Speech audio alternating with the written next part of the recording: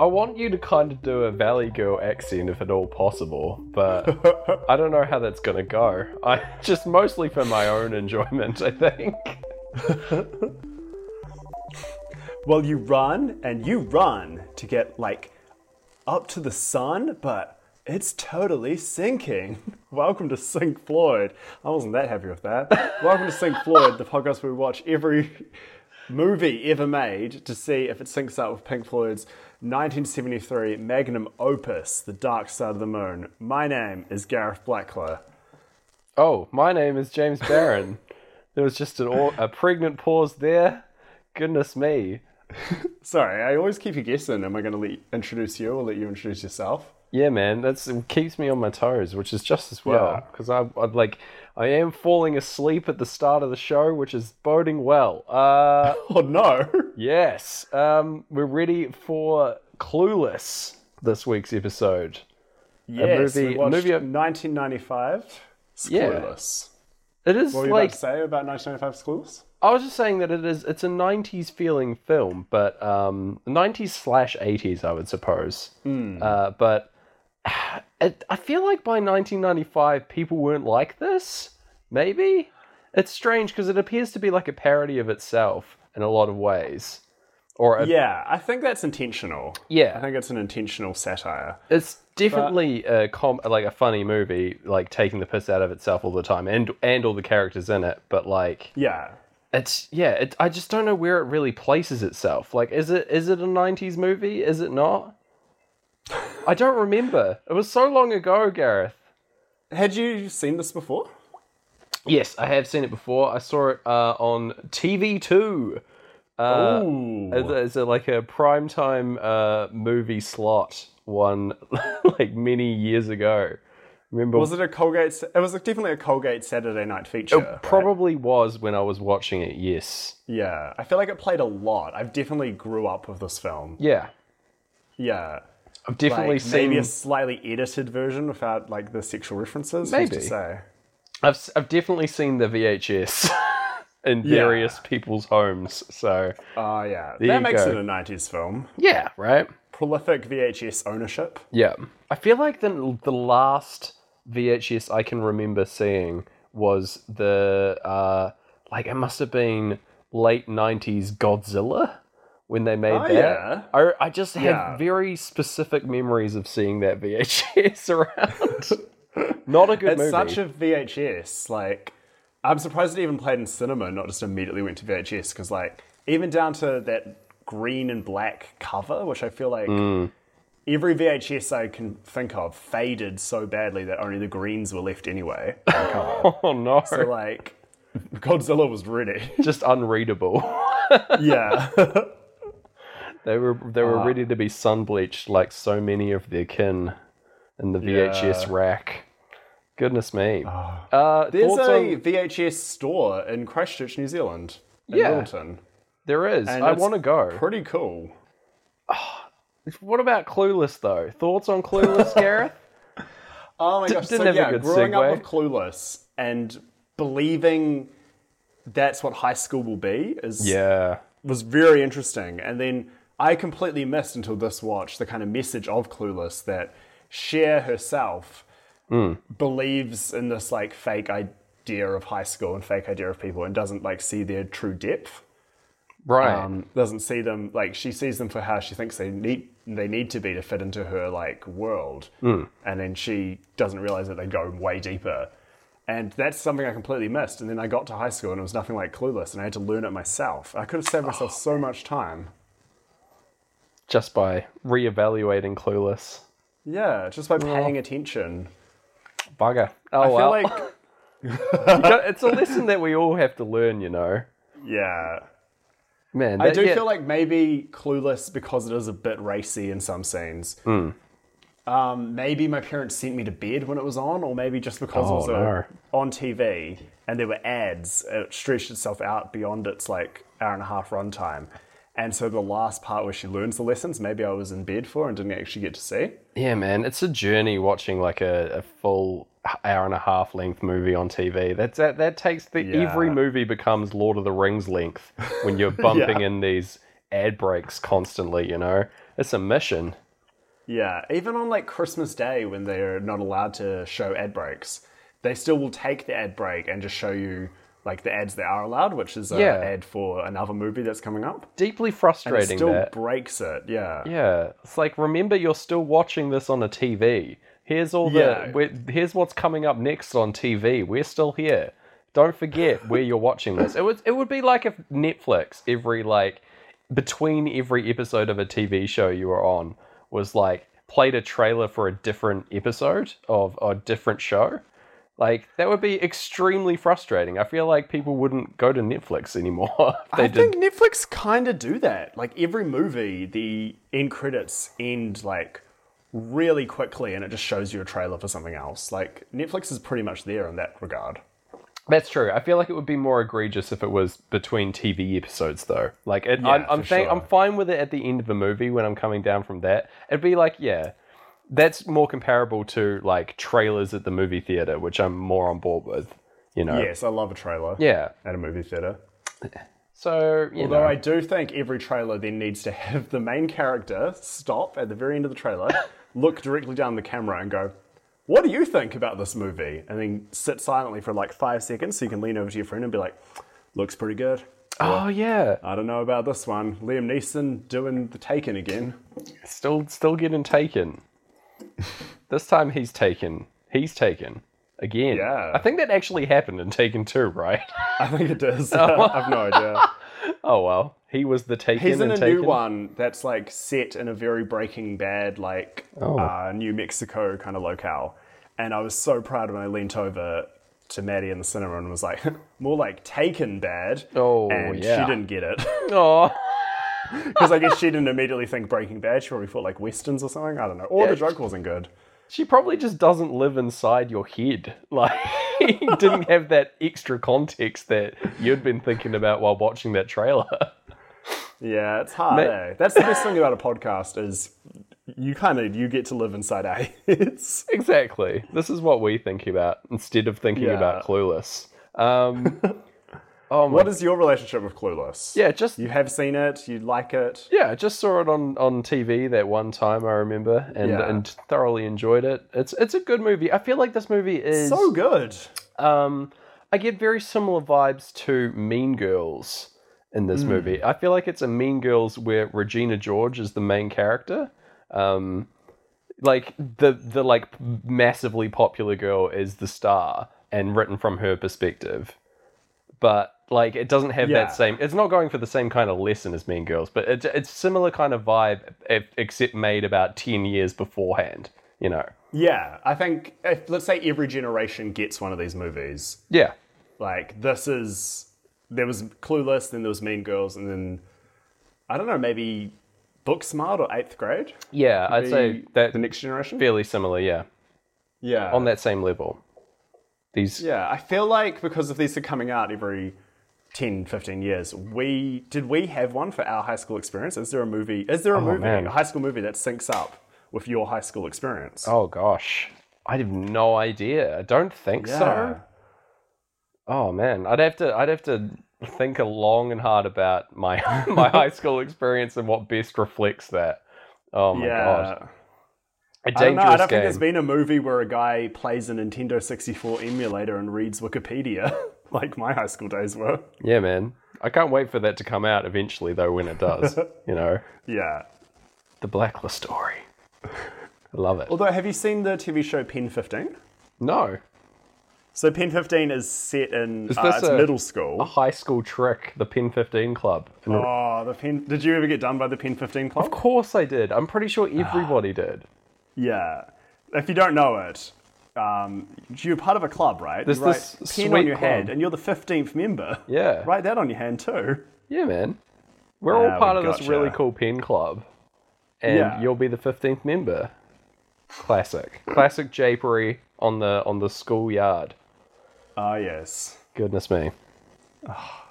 Anyway, you were saying? It's set in like the very early 2000s, so it's very close to time-wise our high school experience. But then it's very specific to their lives. It's actually I don't know why I'm going deep into it, just a sincere plug of a good show. Okay. But it's very good, despite, like, it'll put you off the idea because every character is played by a kid, except for the two leads, who are played by the actresses in their 30s. Oh, yeah. Yeah, Honestly, but it's so creepy and realistic how well they do it. It's so good. That's worrying. Honestly, I kind of got that vibe watching this. I felt like a lot of these actors were a lot older than they were saying, well, that their characters were, you know? Yeah. It just kind of got a weird vibe, especially watching all of them sitting in the school desks, you know? I was like, this is just a bunch of adults just chilling in all these chairs, you know? It felt really weird. Especially they're supposed to be 15, right? Yeah, 15, 16. And it's like, nah, don't buy it. Yeah. Oh, well. Yeah, I think that's just classic, like, high school casting now.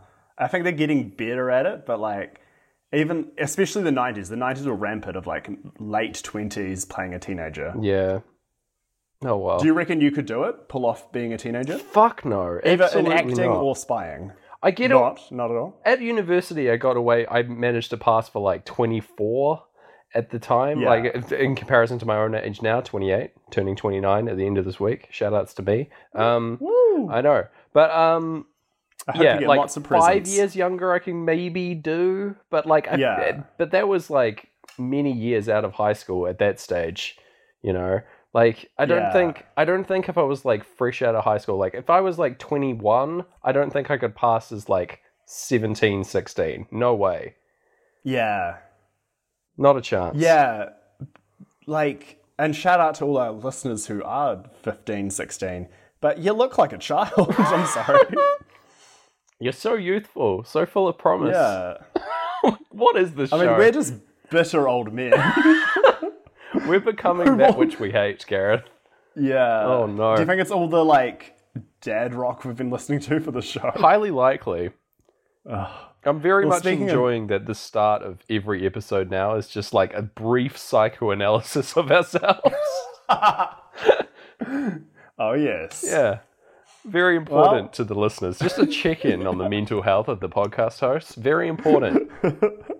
Anyway, let's talk about Clueless and how it's synced with Pink Floyd's Dark Side of the Moon. Oh, here we go.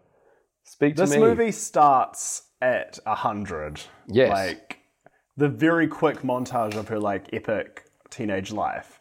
Yeah. Which is very scary to just hear, like, gentle heartbeats and machinery over. Pretty awful, yeah. Yeah. We would be hearing Kids in America, which I think is a great song, by the way. Yes. It's in the Digimon movie. Hell yeah. I think actually a lot of the music in Clueless is in the Digimon movie. Wow. I'm pretty sure the Mighty and Mighty Boss tones are in both. Can we sync the Clueless soundtrack with the Digimon movie? Oh. Is that possible? Hopefully. Any chance to watch the Digimon movie again? I'll be hyped. Digimon movie... Well, Digimon movie was probably my last VHS, actually. Oh, wow. Nice. Good choice. Yeah. Thank you. But yeah, this like frequent, like it's very jarring just seeing these like kids dancing around at the mall and stuff. I do like the movie comments on it being like, no, this isn't like a Clearasil commercial. This is in fact my life. The main character, Cher, is here.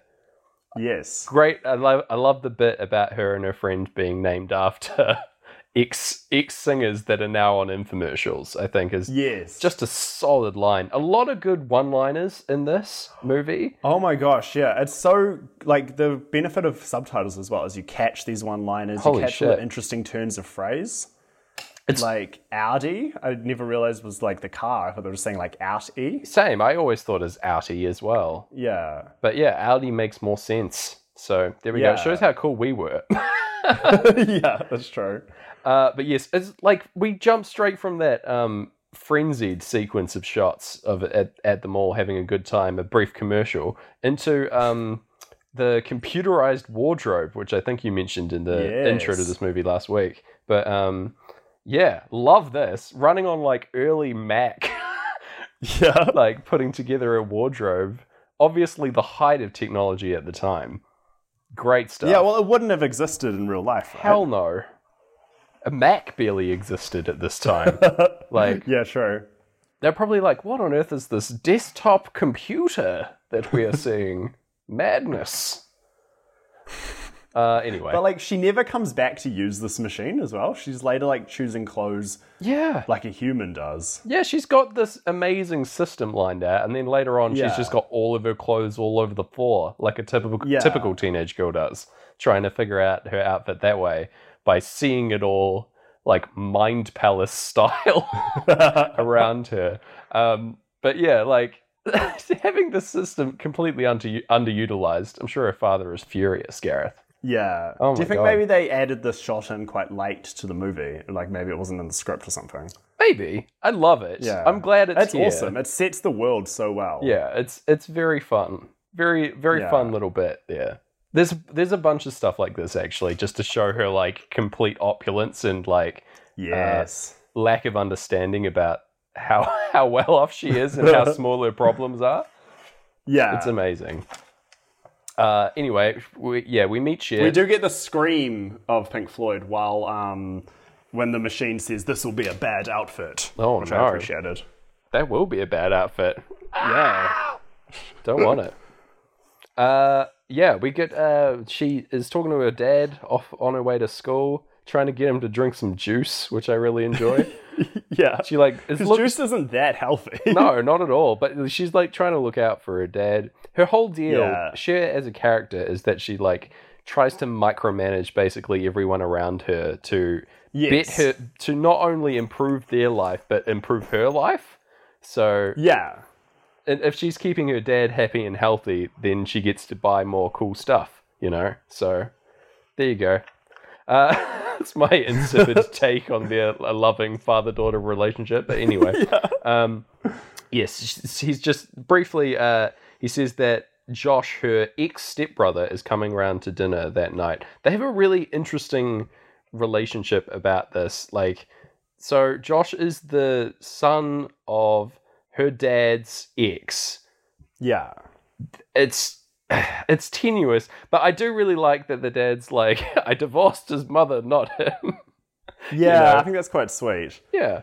He still likes the kid and like wants to hang out with him, so that's nice. And he like helps him out. It shows like later on, her dad's a lawyer and Josh wants to become a lawyer, and so he's like helping him out in that way.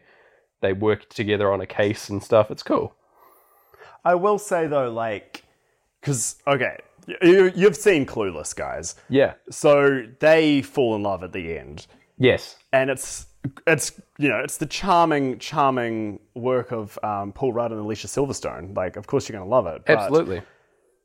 It's also like sort of weird because they were kind of step siblings, and there's no reason. Like, they wrote that. They didn't have to write that they were step siblings. They could have just made it like, oh, my dad's like helping out this college kid. It's interesting. Or I grew up with this college kid or something. It's sort of like blanket saying that like 5 years out of being your stepbrother, that's okay. Like, it's very weird. It's the longer you think about the relationship, the weirder it is.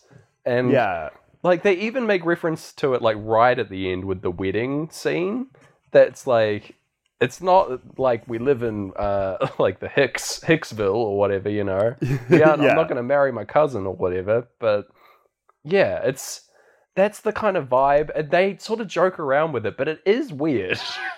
Undeniably. I feel like it's not like strictly forbidden. There are several layers of removed there that I think it's probably okay, but it's still weird to like someone that was your brother previously, like for all intents and purposes, is now not your brother and hasn't been for 5 years, and then it's okay for you to fall in love with them. Yeah, it's like I don't know. Don't know how I feel about it.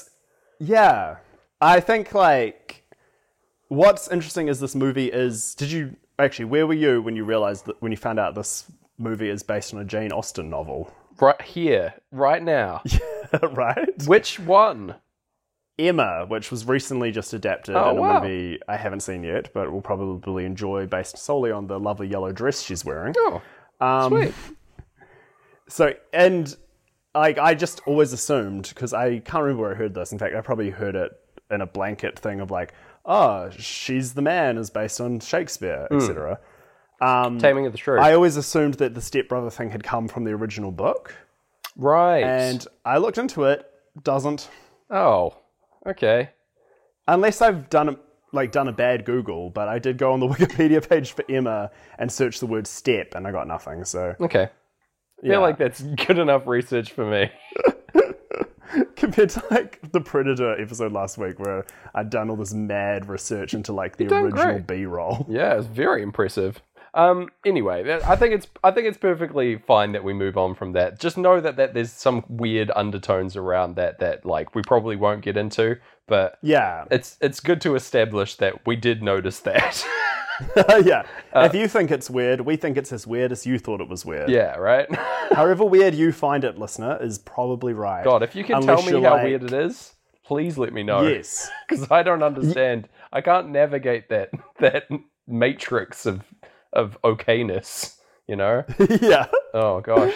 The matrix of okayness is what they call my personal life. No, it's dreadful. Oh, no. Anyway, she rolls out of the house and goes into a Jeep as we get into Breathe here. She's driving around with no license. Another contentious thing in California here. Feel like you would get arrested so damn quick. She's got a provisional, but like you do need a licensed driver to be in the car when you're on a provisional license. And this is brought up later as a plot point. But man, bad driver. I get it's played for laughs, but yikes. Do you find that's too serious? Yeah, I was kind of freaking out about it. Aww. The bit on the freeway was really cracking me up, thankfully. Oh, yeah. But like, oh man. Anyway. Was the bit on the freeway cracking you up because it's completely legal, because there was a licensed driver in the car? That's why, yes. I felt very safe to laugh at those jokes, Gareth. Yeah. It's only fun when it's safe fun. Damn right. I want my movies to be completely legal and above board. Yes, she goes and picks up Dion, her friend, here. Am I saying Dion correctly? I hope so. I've only really seen it written down, obviously, recently. Although, to be honest, she's named after Dionne Warwick, and I always call her Dionne Warwick, I've just realised. Oh, she gets... Which is wrong. She's got a nickname D, so I assume it's Dion. You know. Yeah. Again, we didn't hear any of the dialogue. We were reading it while Pink Floyd rocked out. Yeah. So, you know, take what we say at face value at every stage. Yeah. Anyway, I do really love that her boyfriend Murray is paging her right off the bat. Yes. Pages, Gareth. Haven't had to think about a pager in a long time, but I do love that they exist in this film. Yo, this is all pre-cell phones, and it's great. It is so good, yeah.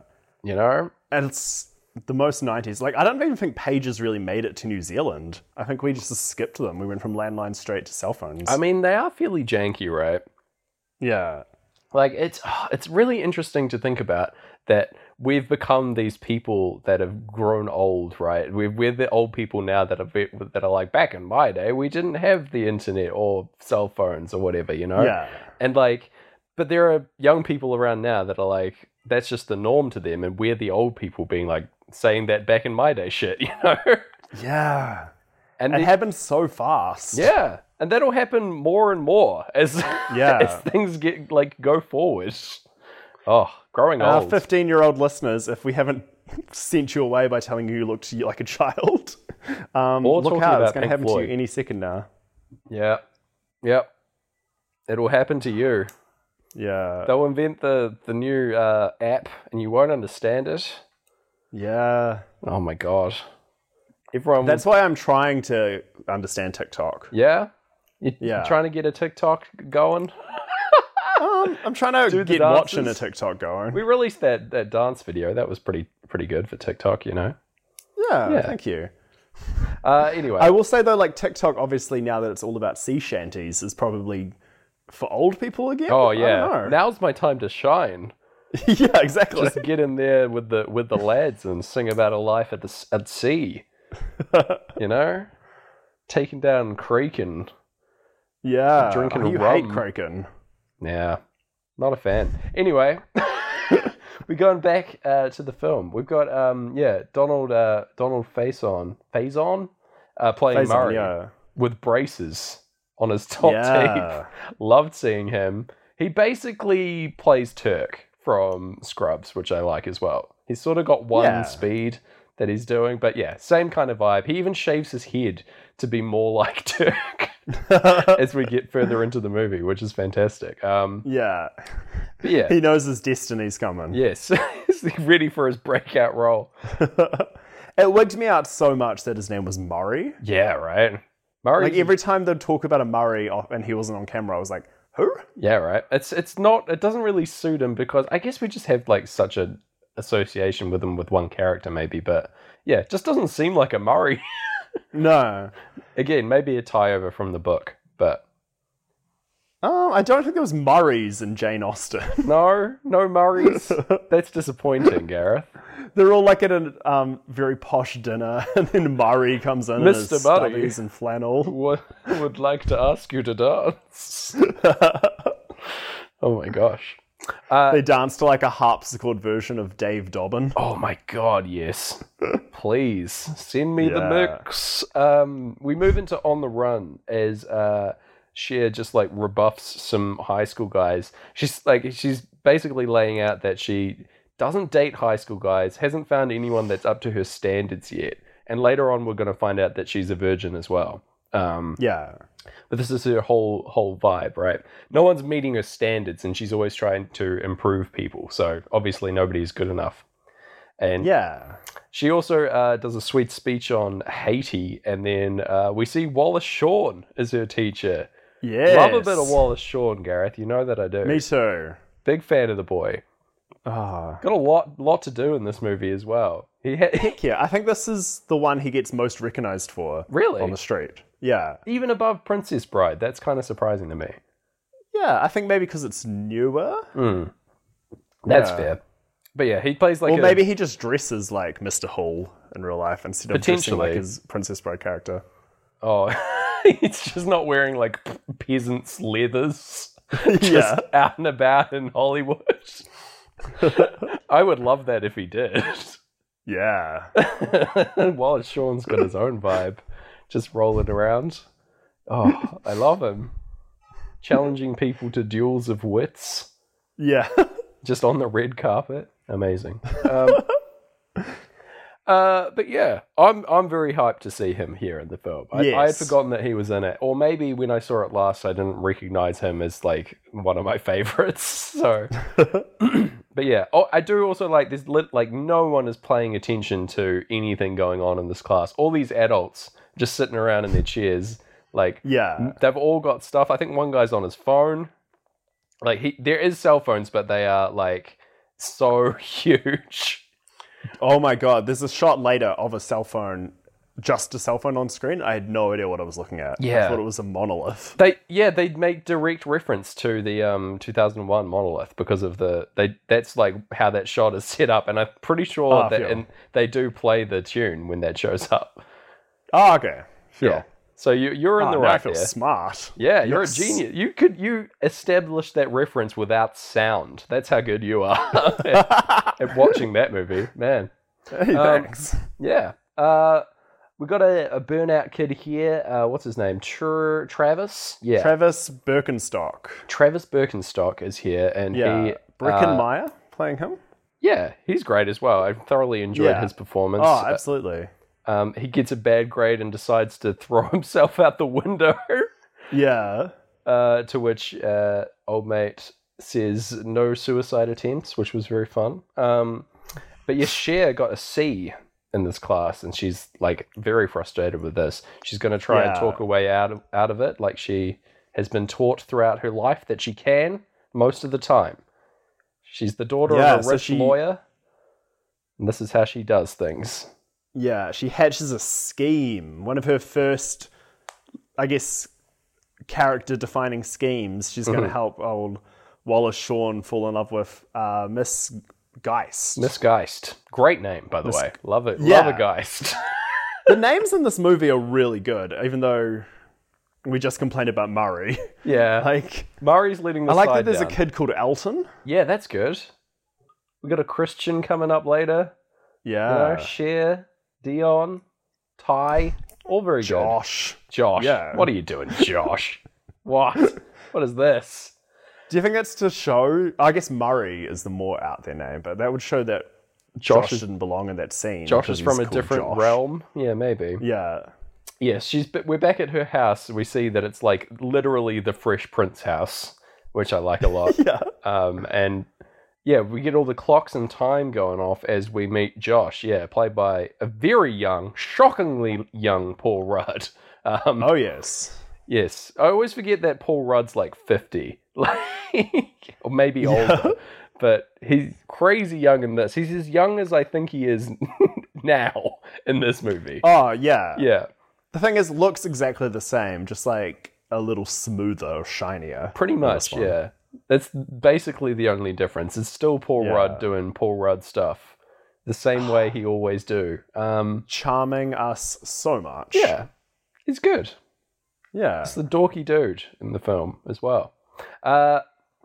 Yes, they basically have like an argument about how different their ways of life are. Paul Rudd, or Josh, thinks that Cher's life is fairly shallow and thinks she's very selfish and that she like manipulates other people. But Cher thinks that he's very dorky and boring and doesn't have any fun, you know. So there you go. She enacts her plan to change her grades for most of her classes, but yes, Mr. Hall is of course unwavering, doesn't let up. So yeah, she hatches that plan to hook him up with Miss Geist.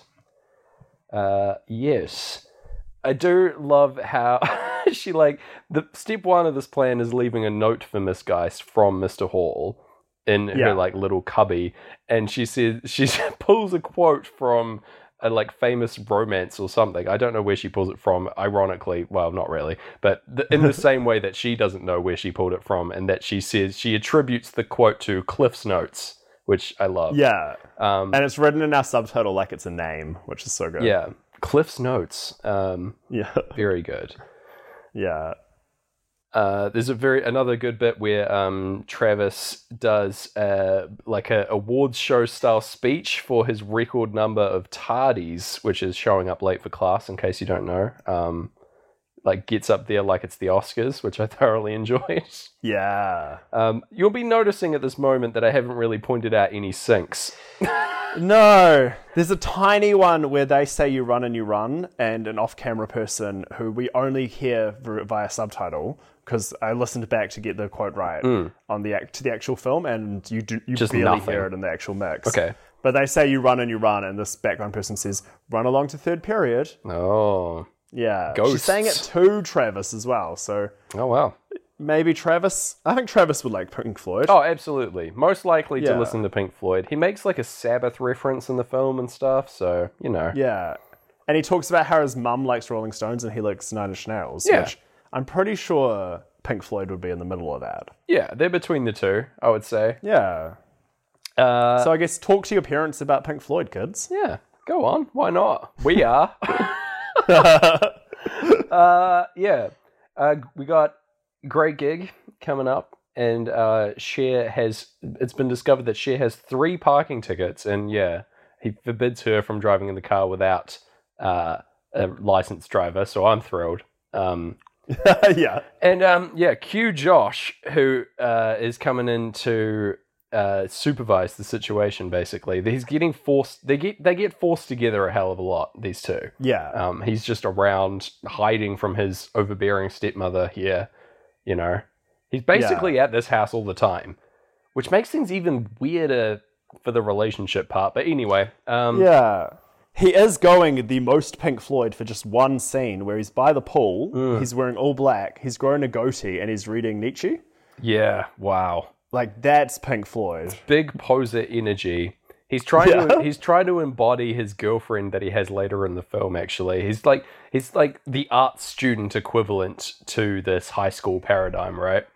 Yeah. Yeah. But also kind of the 90s jazz version where everyone wore berets, you know? Yeah. I don't know. We're going to see it a lot more later, but man, the 90s got real into like the 50s for a bit. Yeah, right? Like, I don't know, maybe I was just too young for this, but I feel like this didn't exist In my mind, like, I don't think people were really like this, but it must have happened for them to reference it so much, right? Yeah. Oh, well. Well, there's that thing about like every 20 years is repeating the previous 20 years. So like there's a lot of 70s-ish kind of fashion in the 90s. So are we going to come back to the fact... Sorry. No, you keep going. Sorry. Where like there's a lot of 70s kind of fashion and music in the 90s. And so maybe then the 50s was referencing, or the 70s were referencing the 50s. So maybe it's just skipped forward enough. Maybe. But it's like you look at... in the last 10 years, all the 90s fashion started coming back. Very true. So we're going to hit 2000 again, is what I was asking before. I guess so, yeah. Get your cargo pants out. Oh, thank goodness. I can store so many things. Cowboy boots. Yeah, exactly. Oh my gosh. Instead of lugging around all these bags and stuff, I can finally carry my 5 phones. I was actually like, when skinny jeans came in, because I was one of the last holdouts with the old CD Walkman. Yeah. I had a CD Walkman right up until like 2011. A trialsome time. Yeah, and it was just very hard because I couldn't fit my CD Walkman in my skinny jean pocket, but I could have in my like cargo pants. I do love the idea of you doing this and there being a brief window of time where the skinny jeans hadn't really fully gotten to the level of skinniness that it was still possible for you to bring the CD Walkman around with you. Like, and That's exactly it. They were like wedged in there to the point where there was literally no possibility of the CD skipping because it's just, it became one with you at that point. I just love that mental image, but unfortunately it was not to be, and you had to retire the briefly Walkman. For maybe a stretch of like 2007, but then Yeah, that was your golden age. Again. Oh, yeah. When I was the age of the Clueless children. Excellent. The Clueless children. Wow. Age of the Clueless Children is like my new age musical. That's great, yeah. That's my, Pink Floyd cover band. Oh, yeah. Yeah. We've got, a brief dialogue from Josh here that I found extremely funny was that Marky Mark was on to plant a celebrity tree for the tree people that Josh is a part of. Fantastic. I love everything about that. Do you reckon Marky Mark would plant a celebrity tree? Like as a publicity stunt? Do you reckon he'd be down? Yeah, I feel like now that he's transitioned into Mark Wahlberg, I think Mark Wahlberg would plant a celebrity tree, but I reckon Marky Mark would punch a tree. Hard agree. That makes a lot of sense. So probably right now, Mark Wahlberg is planting a tree, but he's furious at this tree. Deep down within, the Marky Mark part of his personality is just screaming and, like, pulling at its chains within Mark Wahlberg. Yeah. Angry man. That should be a movie he makes, is him, like, the Wahlberg versus the Marky Mark sides. Please make that. Yeah. That would be great. Screw, like, Entourage and the Transformers movies and whatever else he's up to. Like, that's what we need from him. Just like a being John Malkovich, but it's being Marky Mark. Please. Yes. Please. If you're listening, Mark, hook me. Just give me writer's credit on this. Could you call it Mark v. Mark? Like Mark versus Mark? Mark v. Mark is good, yeah. Oh, thank you.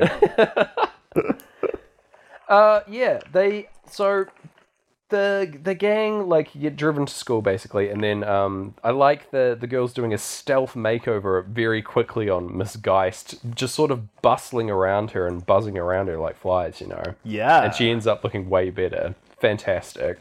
And the tactic for Mr. Hall is just to give him some coffee to share with Miss Geist. He's obviously perfect in every way. It can't be improved because it's Wallace Shawn. Oh, no.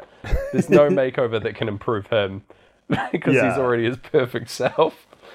Just the sweet scent of dark roast is going to be carrying him through, other than his regular charm. Anyway, it works. Yeah. And the two fall in love, and the grades improve to everyone. Everyone's great success here. Everyone's clapping for Cher.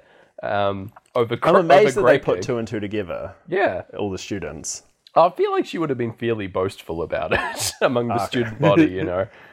Yeah, that's our girl. Yeah. But Yeah, Miss Geist gets really chill, and the homework is have fun. She writes that on the blackboard. She also writes it very shakily, completely in the rhythm to Money by Pink Floyd. hell yeah. Good stuff. Yeah. She's high on that So coffee. I guess, yeah, drink a lot of coffee, fall in love, and listen to Pink Floyd. Yeah, man. You're gonna sink. That's the dream right there. Yeah, we move straight into good old Money and over this montage. And yeah, we just dive into the next bit. That her dad is very impressed with her basically arguing her way from a C+ average to an A- average as well. Yeah. I love the twist of him like getting the report card and being suspicious of her like success, and then finding out she just talked her way out of it and being like incredibly proud. Fantastic stuff. Yeah. I feel like, I don't know how implied it is, but is this dad like making the world a worse place? Almost definitely, yeah. Yeah. He's working on this like insane deposition and like having to. I feel like maybe he's just like doing a really intense murder trial, maybe. Oh. Because like later on, Cher has to highlight every conversation that occurred on September 3rd, which is the kind of thing where you're trying to place people in places at certain times in order to prosecute them for a crime, right? That's what I'm assuming is happening. You know, there's some kind of Josh wouldn't like help out if it was something too evil. Yeah, right. I feel like there's some kind of serial backstory that is happening here, like Serial the podcast, where like there's this cold case kind of thing that he's trying to uncover with all these records, you know. That would be awesome if we watch it with that in mind, and you see like in the news, you see about this trial, and you see like all this tiny stuff that there's actually like a big murder trial happening. That'd be great. I would have to go back kind of and things. check and look at all the newspaper headlines if there are any. Yeah. Although I suppose if anyone's going to help you notice a secret murder trial happening in the background or something, it would be the like somber tones of Pink Floyd. Yeah. I feel like maybe we're in the clear. It would either be that or us on this podcast helping you notice that, because we pay way too close attention to these movies as we're going through them. But you know, yes. So the next phase of this story is there's a new girl in the class, Ty Fraser, and on the back of the success of Cher's changing of people, her good deed that she's done, she decides to take her on under her wing as a project to improve her life. Because she clearly doesn't know what she's doing. Obviously. She appears to be a burnout kid, Gareth.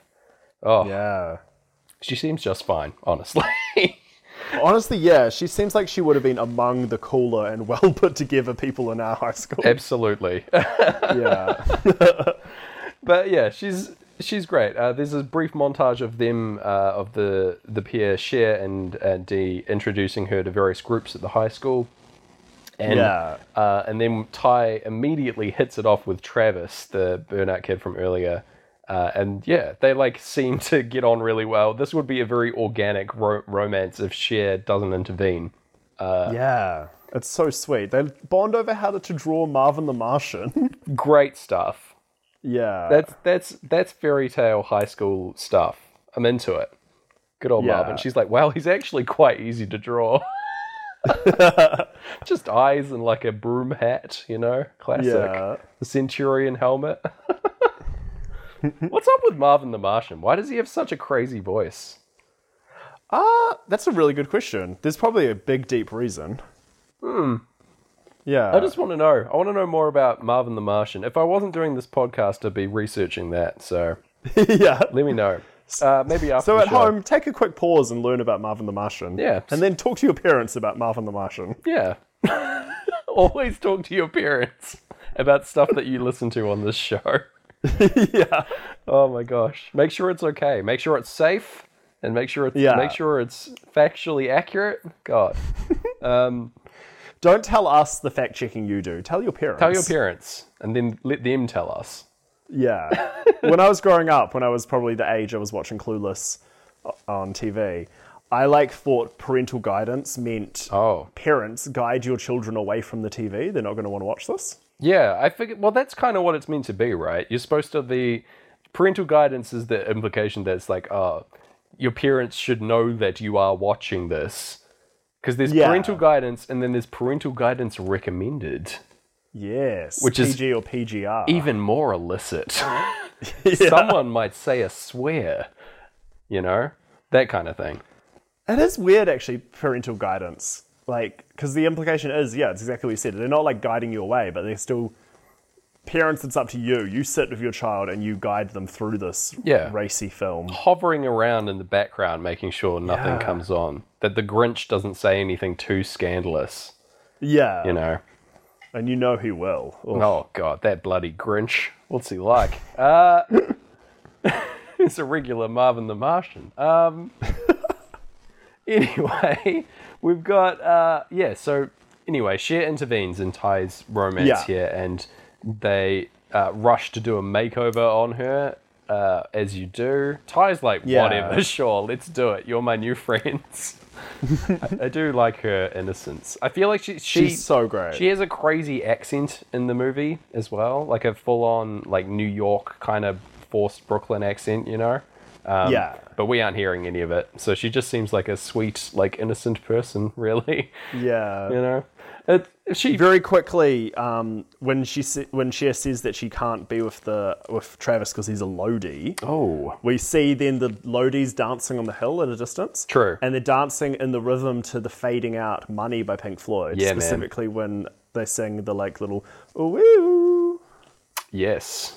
And it's a mighty sync. That is very good. It would like not be amiss in that scene to have that playing. Yeah, so that's nice. You just pan over and see them, and you just hear the Pink Floyd. Oh, pristine. You look away, the Pink Floyd stops. You look back, it starts over. There you go. Yeah. Yeah. It's environmental music for that area of the quad. You know. So they do the makeover, and yes, Josh is not very impressed with this. He basically says to Cher that she's just found someone who's just as clueless as her to worship her. This is like maybe the third or fourth title bomb in this movie so far. Yeah, man, there's quite a lot. The one that I think about as the key title drop is the one when she's like at her lowest point, walking around in front of that fountain. A grand revelation moment. But yeah, they don't like skimp on using it. No. They got plenty to throw around. Just how clueless is this girl? Is she gonna figure it out? Keep watching after the break.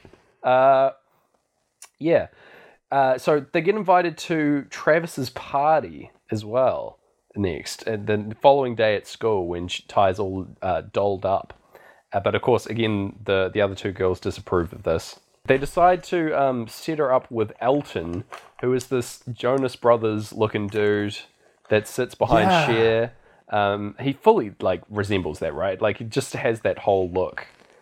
Yeah, he's like the Jonas uncle. The Jonas uncle? But he's the Jonas from which the other Jonas Brothers sprang forth. Yes, yeah. And so in order to get them together, the plan is to take a whole bunch of photos of the group as a collective and push Ty and Elton closer and closer together.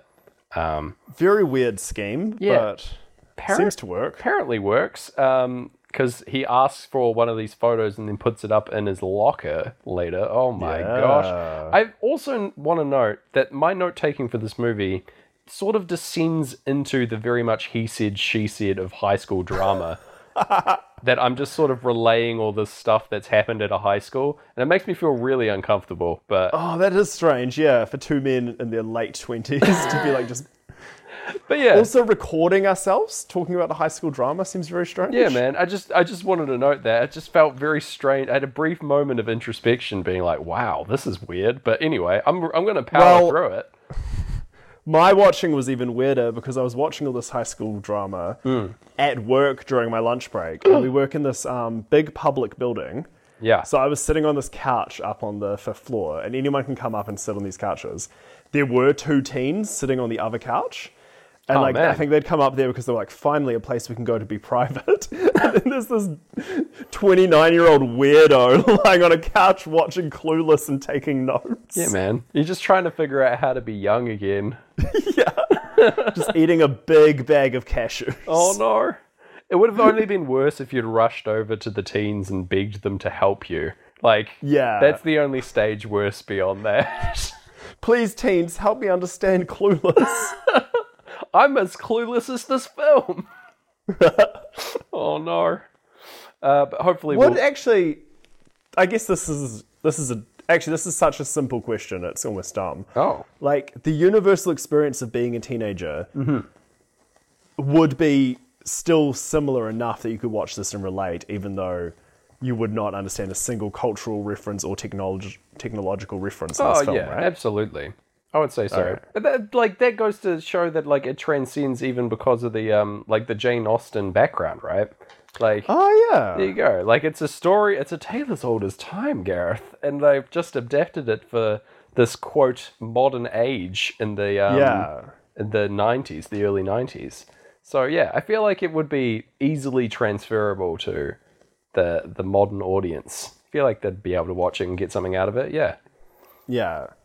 All right. Imagine that if is actually they could kind of remake it. redundant. What was that? They could remake it today, and I reckon it would work fine. It just Yeah, it's been 25 years since Clueless. yeah, it's ripe for a remake. Yeah. And all the previous teens, quote unquote, could play the teachers. They get set up. Yeah. That'd be great. That's cool. Yeah. I feel like we think this is a good idea, but it'll turn out it has happened and it's dreadful or something. Yeah, almost definitely. Oh well, never mind. We've got Any Colour You Like now as the antics of the party play out. We've got everyone coming together. They're trying to set up Ty with Elton throughout this party. Party is fucking mental, by the way. It's at Christmas time or something as well. Yeah, the only time it's Christmas in this movie. Yeah. Unless this family do not take down their decorations. Also, high potential, right? It's Travis's family house, so it's high likelihood that it's April and they just haven't taken down the Christmas decorations. I wouldn't put it past that that style of character to have that exact thing going on. I do think this party looks fun. It does look mental, but Heck yeah, the dancing at this party is so wild, especially Elton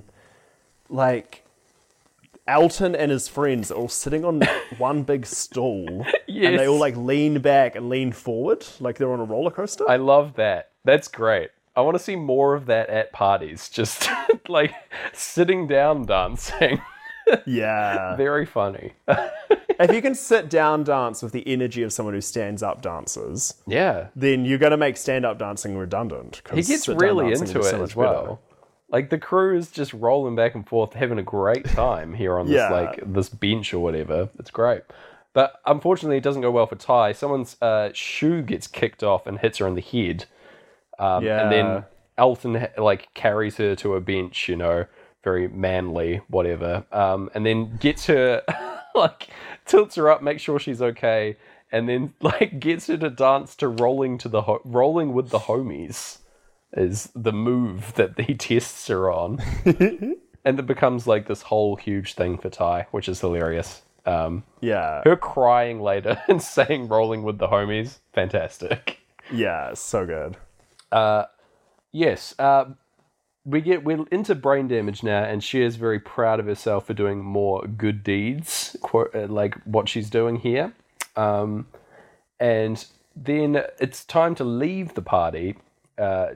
Travis has been rebuffed several times at this party as well. He does fully trooper, turns his life around throughout the course of the movie as well, which is great for him. But there's a lot of it's time to leave, and there's a lot of shuffling of people around, and with the cars as to who goes in which car home. And it unfortunately Cher does her best, but it ends up with her going home in Elton's car, and Ty going home with a large inflatable Santa or penguin, I can't remember which, just sitting on her lap in the front seat. which I really, really enjoy. Yeah, so Thai. Yeah, good stuff. But yeah, then going on from this, it's revealed we go into Eclipse. No, we're not yet. We're still in Brain Damage, sorry. Elton makes a move on Cher. He thinks that she's really into him, has been showing signs that she likes him throughout the entire year. But none of this is true. Cher doesn't like him at all. Tries to kiss her several times. She's not having any of it. And eventually she gets out of the car and he drives away, leaving her stranded in this parking lot. Bit of a sad scene. Yeah, very much a jerk move on Elton. Yeah, he sucks, by the way. No good. Bad guy. I'm glad we don't really get much more of him as the movie progresses, actually. He's just he's kind of just vanishes. Yeah. We move on to better things. So Eclipse starts playing and Cher gets robbed by some guy out here, adding insult to injury, handing over her phone and a couple of other things, I think her wallet. Her bag. But she's most upset about lying down on the ground and ruining her dress. Yeah. Very good. And then, it's dead silence, and she calls up Josh to come and rescue her, with Josh's, very artsy girlfriend who sucks. Cher shuts her down by, knowing Hamlet better because she's seen the movie multiple times. Yeah. Which I think is a good touch. Yeah, I love these signs that she is actually really smart, and she just knows, but she knows these things a lot through more superficial ways. Yeah, it's a recurring theme that she has a crazy vocabulary where she's just using words out of nowhere and sounding it's not that she sounds dumb using these insane words. Josh comments on it later that she says, it sounds like she doesn't know what she's talking about. And she's like, oh, really? Oh, good. That's good stuff. But yeah. Yeah. They deal with the fallout of the party the very next day. And as Elton clearly isn't interested in Ty, and she's very upset about this. And this is we get the reveal that all the girls are virgins, except for Ty, who is super isn't. So they're naive in their own ways. I like Dee's distinction of being technically a virgin. A virgin in all the ways that count is what she said, I think. But yes, they need to find an immediate replacement for Elton. That's the plan. To set Ty up with someone, because she obviously can't be with Travis. In cue the new hot guy on the scene, Christian. Yeah, so we're back in debate class. On the Run is playing again because we're in debate class, which I loved. Here we are. And we get some slow-mo, you know what On the Run sounds like, as Christian walks in the room. Yeah. Fresh out of Greece, Christian is. He's got the slicked back hair and tight black shirt and blue jeans. Great stuff. He was mentioned a bit earlier in that he's doing a semester at another school and then coming here or something. It's a weird he's situation. in Chicago, and apparently it's Chicago from The Sting. Oh, he's in such old-timey days. Heck yeah, I love that. Yeah. But instead of setting him up with Ty, Cher immediately falls for him, basically. Yeah. And sets her sights on him for her new boyfriend, She makes a couple of moves on him. We get a montage of stuff that she's doing to get his attention. Yeah. There's some great this On the Run is such a good On the Run because there's the slow and squelchy synth when there's a really flirty pan up her leg as he picks up a pen. And then there's the big crash happens when Cher kind of bites her lip and goes oh, I think it's happening. And it kind of made me realize because they're also all supposed to be paying attention to debate class. Yeah.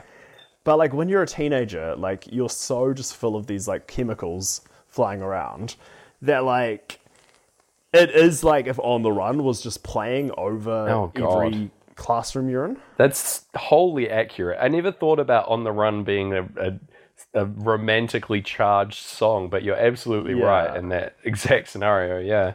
Wow. I would not be surprised if it came out, if the Song Exploded episode for On the Run by Pink Floyd came out, And it was just like, oh, we just held a microphone up to our brains and recorded the chemicals as we like felt nervous. Makes sense to me. Yeah. Oh my god. It would be as much of an explanation as I would like. I would believe that explanation over any other for On the Run and how that song came to be, because what a mental song. Yeah. It's so bizarre. Yes, so she does a couple of things in a montage form to make herself appear more desired and stuff like that by sending herself chocolates and things like that. Classic sitcom-y things. These were so influential to me as a child watching this. Really? I was like, man, I can't wait to get to high school because now I know this trick. Now I know what this means. Yeah. When girls receive flowers, it means they want to date me. Oh, no. That sounds really bad. Yeah. I'm sure it was nowhere near that sinister, Gareth. Yeah. Eventually, anyway, she invites Christian to a party. I thought this was Josh's party. I think she says something about Josh during this, but apparently not. I think it's Josh's friends. Oh, okay. Weird. Yeah. Anyway. But initially he asks her on the date and he asks her to go to a clam bake. That's fantastic. Yeah. I don't even know what that means. That's so good. It's really he talks like a ring-a-ding-ding kind of guy. He does. He says, are you nourished this weekend? Oh, wow. And then he asks her for a clam bake on Saturday. And this is when the clocks are happening. So it's very, exciting. Very good. Oh, my gosh. I do also really love her dad's comment about Christian. He has a, perfect read on him from the moment that he meets him. And says, he asks him, you think the death of Sammy Davis left an opening in the Rat Pack? So good. Love it. Because he rolls in with a hat and stuff. A weird trilby kind of hat. Yeah, he does a little spin as he walks into the house. It's so weird. His whole vibe it's very strange to me. Have you seen Brick? The Joseph Gordon-Levitt Rain Johnson film? I never watched Brick. I know many people in our high school experience had to watch Brick as a set movie for English class, but No way! I never watched They're it. Lucky. I dodged it. You'd love Brick. Brick is a high school movie where everyone talks like they're in a detective novel. Mm. I have heard about it, but I've never seen it. Okay. So old JGL, having a good time. Yeah. Well, look, when you go back to school undercover, Okay. you can watch Brick at last. So finally, it's the only place that's still playing it. The cinemas have not read any of my letters. But I've got to sneak into a high school and watch a movie amongst kids. Yeah. Yikes. I'm not going to do They'll that. be like, what's that 24-year-old man doing in there? And you're like, psych, it worked. Gotcha. I'm actually 28. Actually 28. Still arrested. Yeah. Yeah, we get Cher makes her grand entrance here, walking down the stairs in a beautiful white dress, as she does. Yeah. Drawing the attention of Josh, not only as Christian and Josh, really. Both see her. And so he gets taken away to the party, and Josh sort of half convinces himself that he needs to go to the party and see what this Christian guy his deal is, but really he's wants to go and see Cher, I think. Yeah. And the dad knows this and smiles, so he's chill with it, obviously. Yeah. Now the party, Gareth. We need to talk about this. Yes. There's a full-on band at this party.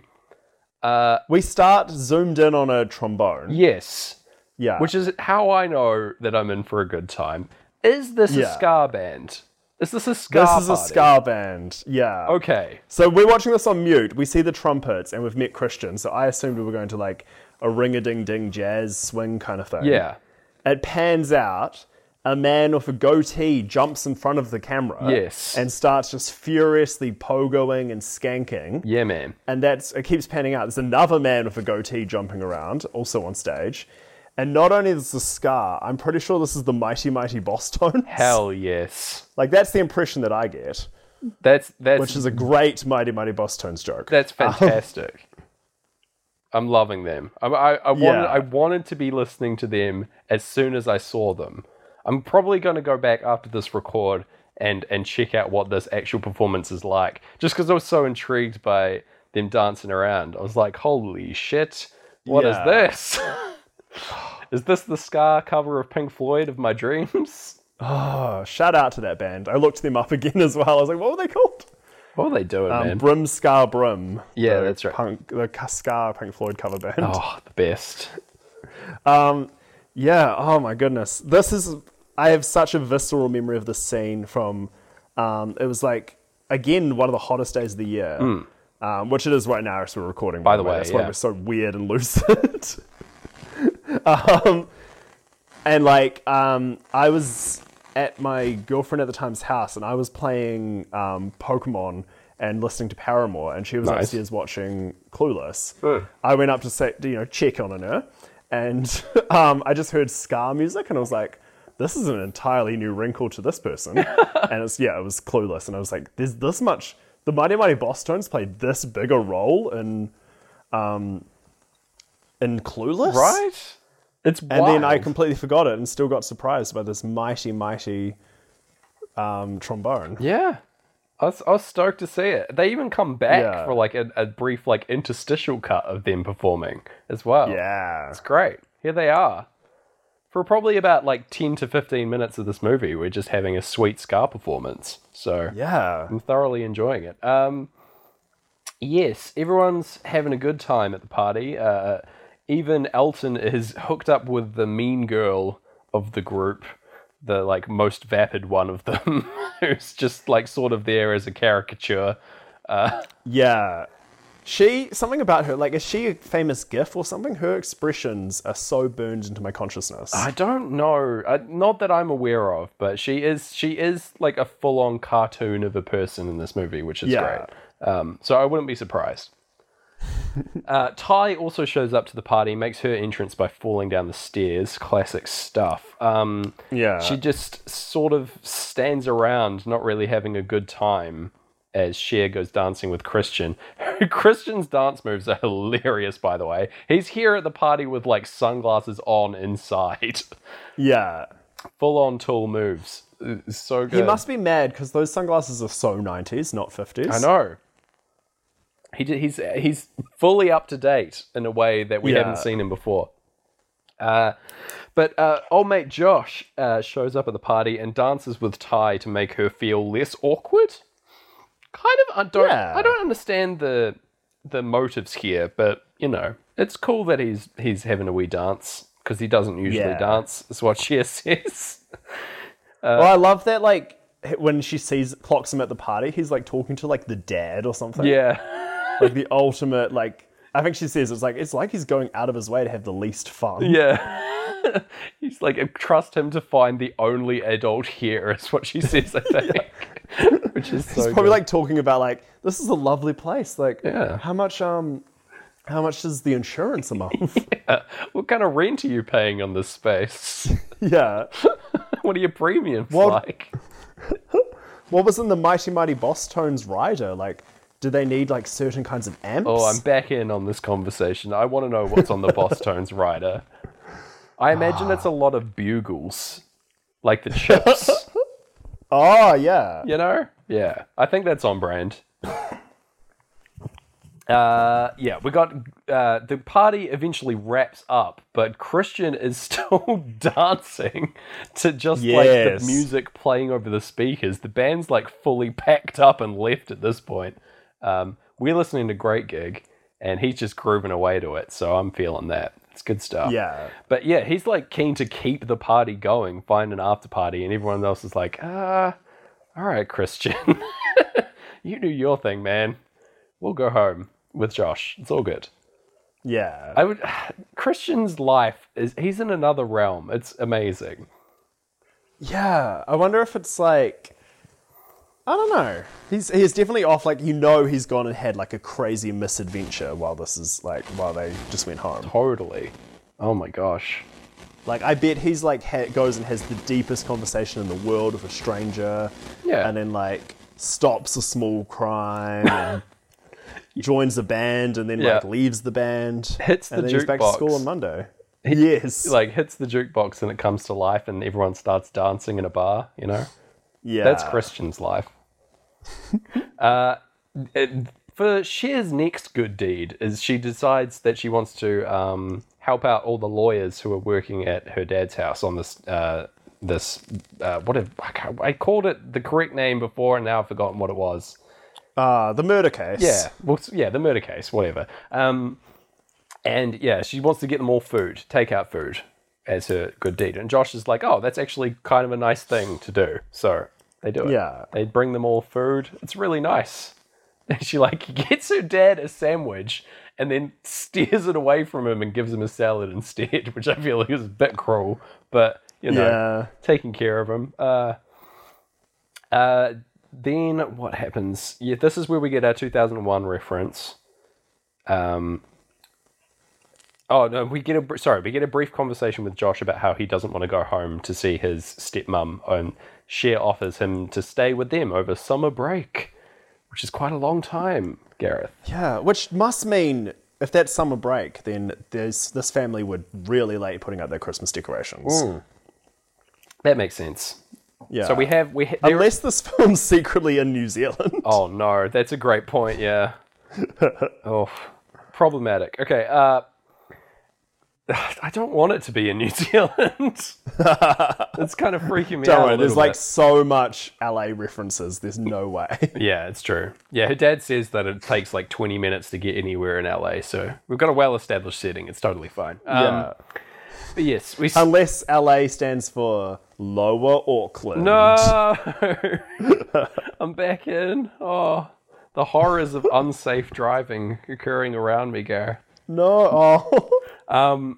Anyway, they set up a date for Christian to call the following day or whatever. And yes, they call. He calls and they set a date. And Cher does a whole bunch of planning. She puts like a weird like log of cookie dough in the oven, Yeah. which is her like you've got to have something baking when a hot boy comes over. She has this whole thing planned out, and it all goes terribly. He comes over to watch movies at her house, and she I don't like that he comes in and goes, "Honey, you baked," when this like a terrible thing is just smoking out their whole kitchen. Very good. Yeah. This scene is so lovely and awkward, and like it's similar, I guess, to that one scene in Love Actually that's really good. Which one? Like, when Emma Thompson, gosh, I always confuse the famous Emmas for no reason, is like sobbing listening to Joni Mitchell and like pulls herself together. Like, yeah, it's almost that, but like it's just such a beautiful, true scene. Like, could be a short film. Yeah, in the middle of, unlike Love Actually, this film that I really like. Yeah, Clueless being the film that I really like. It's just like, so they have their VHS date. Like, Cher tries to touch his leg with her leg. Yeah, and he doesn't like it, and he just suddenly leaves. But he like gives her a kiss on the cheek. Yeah, and she's so confused, and it's so real to spend a whole day at that age, like, stressing over one social interaction. It goes weird in a way that you don't understand, but you still blame yourself for it not going right. Yeah. No idea what's actually happening. Very well written and very well acted scene in the movie, I would say. Yeah, this is definitely the most realistic moment throughout. It's great. Thoroughly enjoyed this bit.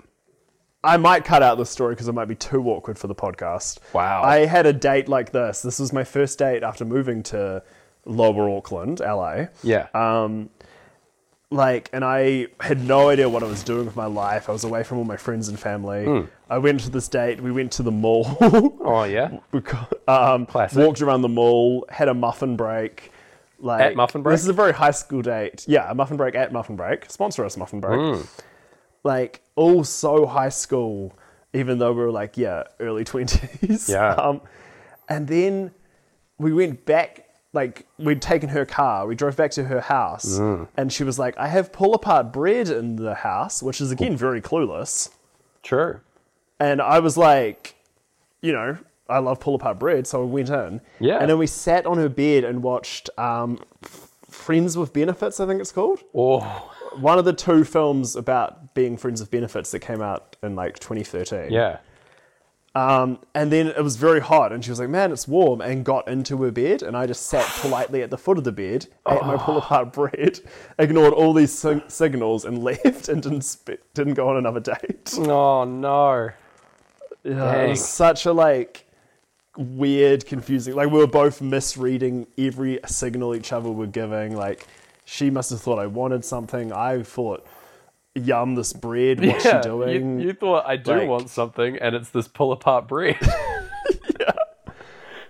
Oh, man. Yeah, no. That's such a weird, awkward thing. Yeah, but that's just life, man. That's human interaction. That's just how it goes sometimes. You know, the signals flying all over the place. Yeah, everyone's got a full On the Run by Pink Floyd playing in their brains at all times, and you just don't know it. Yeah. Sometimes it comes into focus and sometimes it don't. Yeah. Well, there you go. Sometimes it syncs with the outside world, sometimes it doesn't. And that's the true lesson of this show. Yeah, damn right. So we'll cut back to me talking about the movie, and whether or not that sees the light of day, we'll have to wait and see. So here's a clean break. No. I don't know. I think it's not as bad as when I bragged about how good I was at dates during the Whiplash episode. Oh my god. I don't even remember that. That's fantastic. Oh man. The like self-advertisement is fantastic, yeah. I'm great on a date. Hit me up. Yeah, and then like you listen like further on, you're like, oh, what a dirty liar. Never mind. I've heard the pull-apart bread story. Oh, man. Yes, so the next bit is old mate Murray is doing a wee driving test for Dee, who's also on her restricted license, effectively. And they accidentally go on the freeway. But before this, it is revealed that Christian is, in fact, gay. Murray knows this and is really surprised that no one else had figured it out. But, yeah, it's panic stations, Gareth, for me and everyone, as the freeway is a very dangerous place in LA, apparently. The freeway is terrifying in this movie. Yeah. It's like motorcyclists and huge trucks and stuff. Yeah. It's also beautiful syncing in that there's this awkward, this glitchy kind of pre-solo guitar, or mid-solo guitar of Pink Floyd's Money. Yeah, playing and then once the solo kind of starts wailing away is when they're actually on the freeway and everything's terrifying. Yeah, it's a good match. I'm very happy with that, and we thankfully everyone survives, and we're still wailing away with Money solo, and Murray is relieved and Dee's relieved, and they have a moment together, and she's like, man, I want a boyfriend. Yeah. She actually realizes that she's like, yeah, this is what I want. But it's possibly implied because she goes, as her virginity went from technical to definitely gone, I realized I wanted a boyfriend. As if she's just they started having sex in the car and she was just like in the back like, oh God, I want a boyfriend. I hope that's not the case. They just had sex in the front of the car and she's just there. But maybe like when you hear it spoken, it doesn't sound as much like that's happening, but the subtitles made it seem like, yep, that's what's going on. She was probably implying that like this was not the impassioned kiss of a virgin, maybe. Yeah. She's like, they've done this many, many times. Like, I think is what she was saying in that moment. But anyway, she resolves to maintain her friendship with Christian, which I really enjoy. So good for like a 90s movie. Hell yeah. Really good. He's like just her like confidant and shopping partner from now on. I think that rules. Yeah. But then he doesn't even they don't even go full stereotype because then he still goes and like fights those guys in the very next scene to like, okay, so we see two guys dangling Ty over a mall balcony, terrifyingly. Extremely sketchy. Yeah. And then, Christian runs up and goes and stops them. Yeah. Giving another wrinkle to his character. Like, so good. Another note to the On the Run that's playing in his world. Yeah, he's doing great. Yeah. But the stock on Christian has only risen as this movie has progressed. He started off with like a really weird first impression, but the more that I've learned about him, the more I love him. You know? Yeah. But because of this brush with death, Ty becomes the center of attention at school and everywhere. and sort of usurps Cher as the most popular girl in school. To which Cher's very upset about this. She's like sort of created this monster that she can't stop. As Tai takes more and more of her characteristics on for herself. And this culminates also in as part of this, Ty's super rude to Travis as well. He comes over and she calls him a burnout and sends him back over to that little hill that they all hang out and listen to on the run on, you know. Yeah, during the line "Only Ordinary Men." Yeah. Oh, Travis is only an ordinary man. Shout outs to him. But yeah, this culminates in Cher taking her driving test, which of course goes terribly. She can't focus on what she's doing at all, and also she can't drive. So it's a bad combo. I think it might be more the latter. But yeah, but either way, she completely fails, and the driving instructor is like so angry and like put out. He gives a really good performance, actually. I really enjoy it. Yeah. His like absolute frustration trying to like explain in a delicate way how badly she's just done. It's very good. So Tai is at Cher's house when she comes back as well. And she wants to burn all of this stuff of Elton's that she'd kept, all this weird memorabilia, like the towel he like dusted her off with and stuff like that. But Tai also reveals that she's in love with Josh. And she explains a lot of ways that she like really likes him.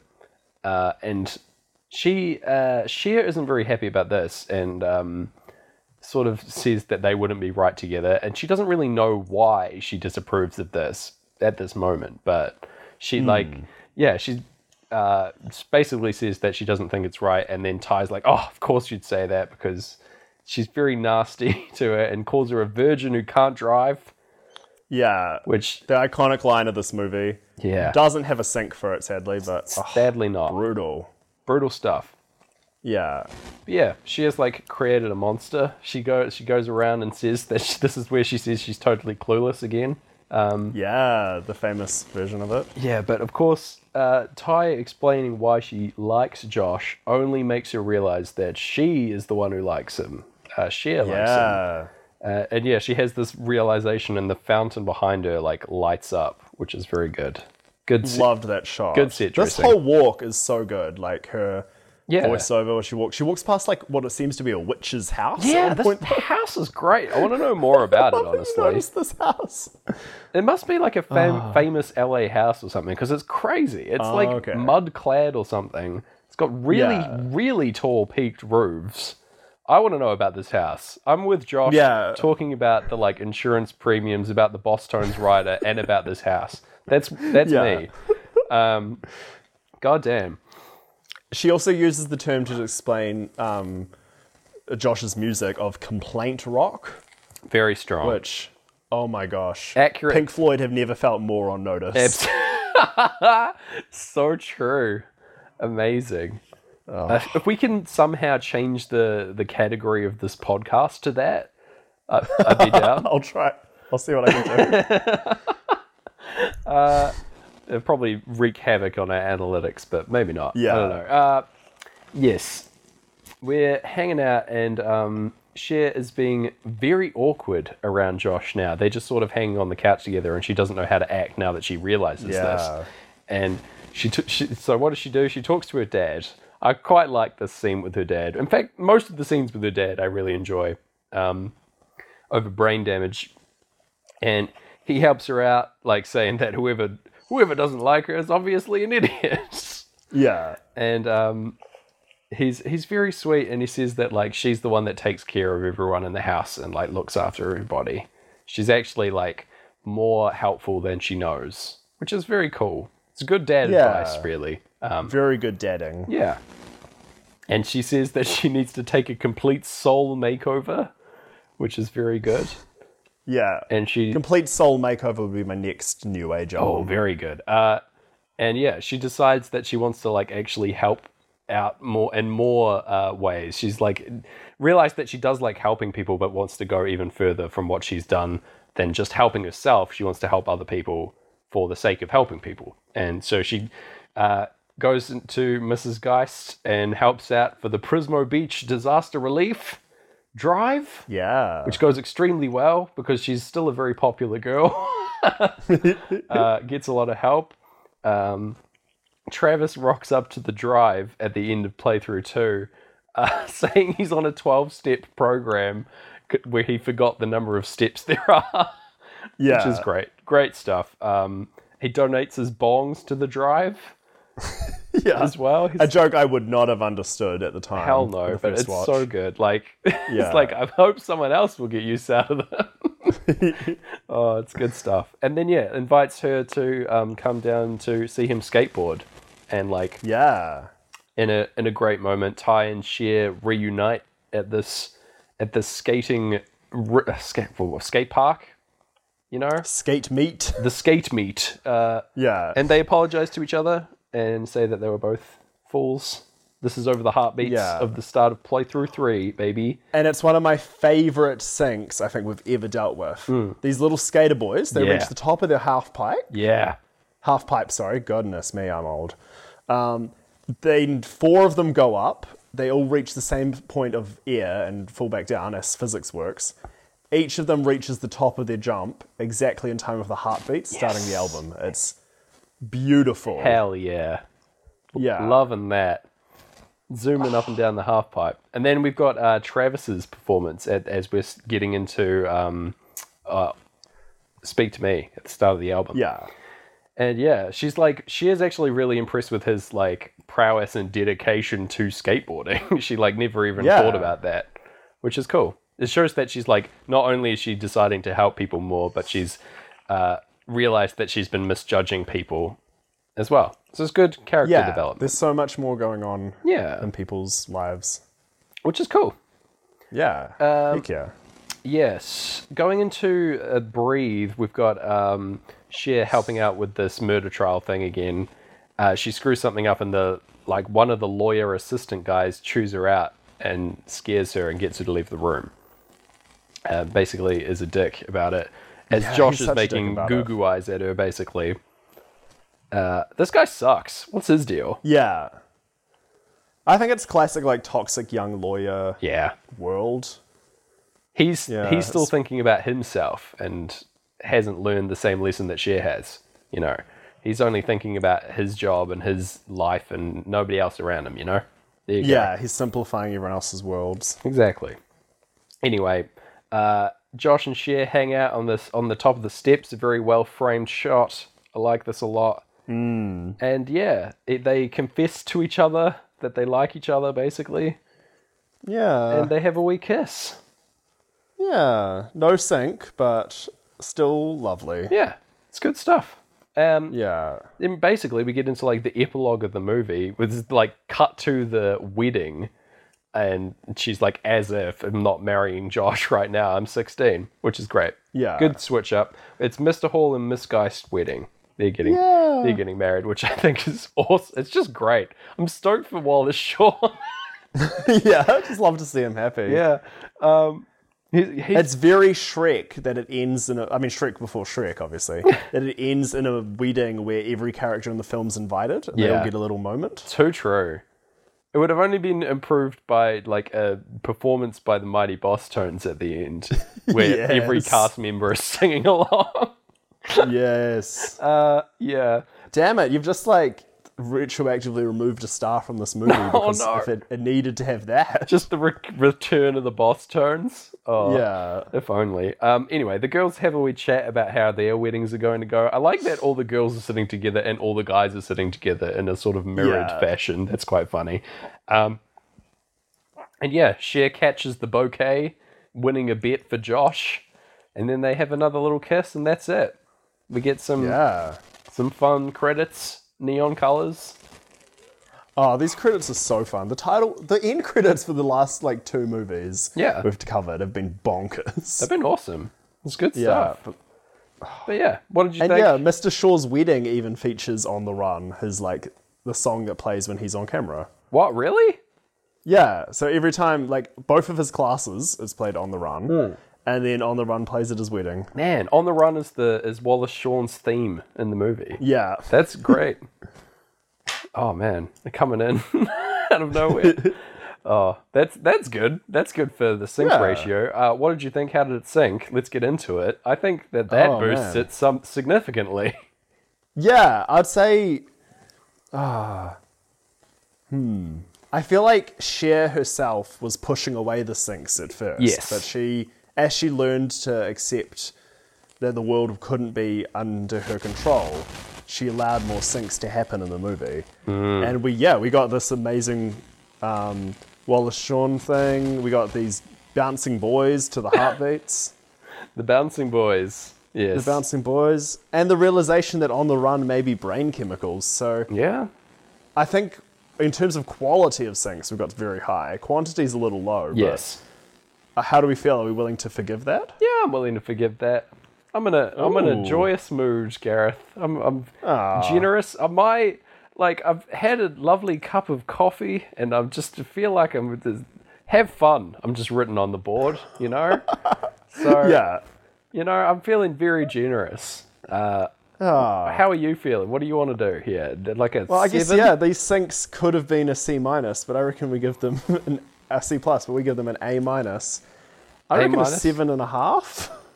A-, I believe, is 80%, so that's 8 out of 10. Sweet, let's do it. Okay. Here we go. Yeah. 8 out of 10. A generous grade from the pod. Yeah. 'cause And if you want to, on your graph, you can write it argued for an A-. There you so go. we know. It convinced us. Yeah. Yeah. All right. That was Good on Clueless. ya. What a good movie. That was Clueless, our sweaty existential episode. Unlike every other episode. Yeah, actually. Oh man. Stand by it. This is the lava lamp of podcasts. Yeah. New description. All that's left to do, Gareth, is reveal to you. My reveal to you of the next episode of the show. What we're doing. We have we did Clueless. You know, it was a romp. Yeah. It was a great time. I want to see though if we can do the flip. I want to see what would happen if we could do sort of the reverse of this movie. We've been Clueless, but what about Clue from 1985, Gareth? Oh, yes. Oh, yeah, definitely. The podcast gets That a is clue. so good. Yeah. Seeing those next to each other on the iTunes listing is going to make me so happy. Exactly, right? Yeah. Okay. Until then. All right. Oh, man. Until then, I've been Gareth Blackler. I've been and remain James Barron. Aw. Follow Sync Floyd Pod on all your favourite things. Yeah. And we'll see you on the dark side of the moon. On the dark side of the moon, Wallace Shawn. I sort of said Wallace Shawn then, but I only committed halfway through. Do you want to do it again? No. God, no. Bye. Bye.